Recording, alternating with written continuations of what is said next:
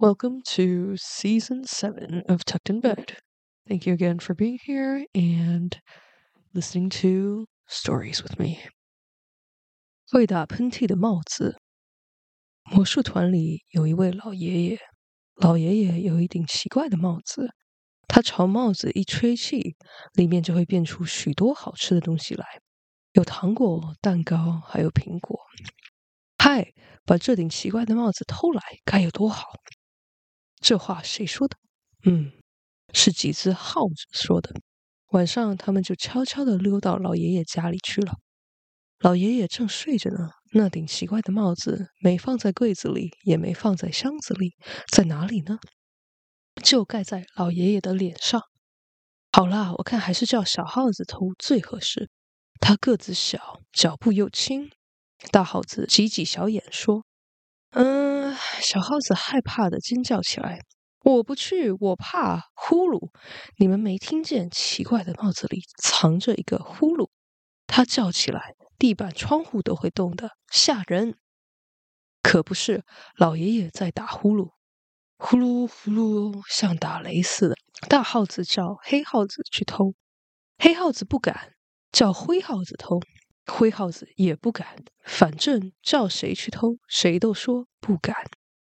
大耗子生气了。摸摸长胡子说：“好了好了，都是胆小鬼，你们不去，我去。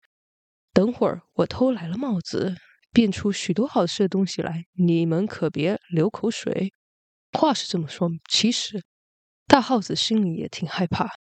他一步一抬头，防着帽子里的那个呼噜突然钻出来咬他。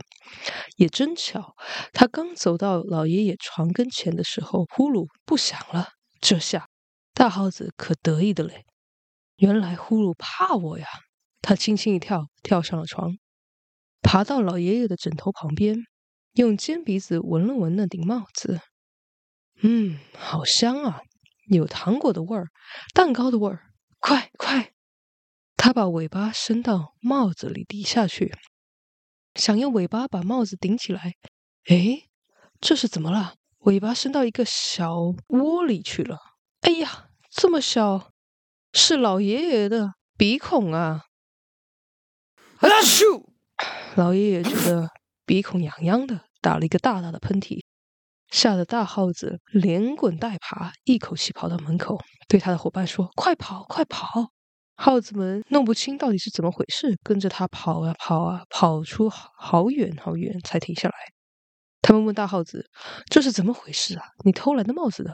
大耗子说：“帽子里藏着一个喷嚏，这个喷嚏可比呼噜厉害多了。你们碰它，它就轰你一炮。要不是我跑得快，差点被炸死了。” The sneezing hat. In a magic group, there is a grandpa who has a strange hat. When he blows into the hat, many delicious things come out of it, including candies, cake, and apples. Hey, how great would it be to steal a strange hat? A few mice exclaimed.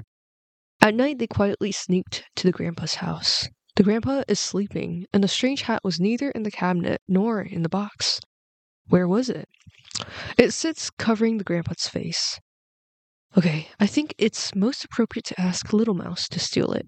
He is small and light-footed, the big mouse said, squeezing his eyes. Squeak! The little mouse screamed in fear.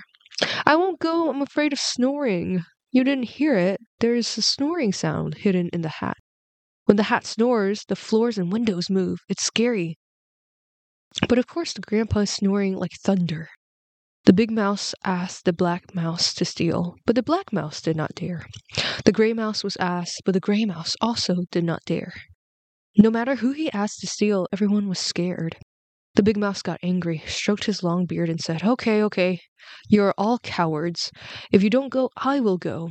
When I steal the hat and create my delicious things, don't drool all over me. Having said that, the big mouse was actually quite scared.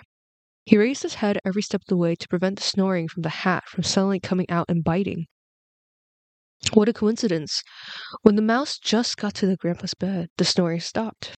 Now the big mouse is very proud. It turns out that the snoring is afraid of him. He jumped lightly onto the bed, crawled next to Grandpa's pillow, and smelled the hat with his pointed nose.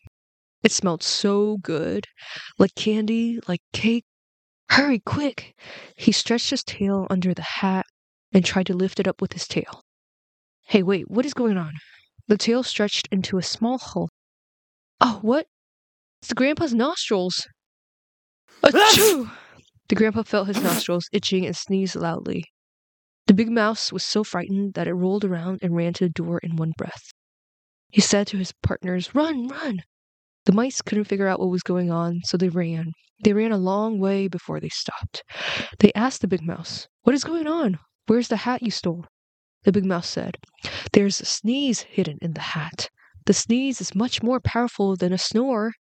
As soon as you touch it, it will blast you.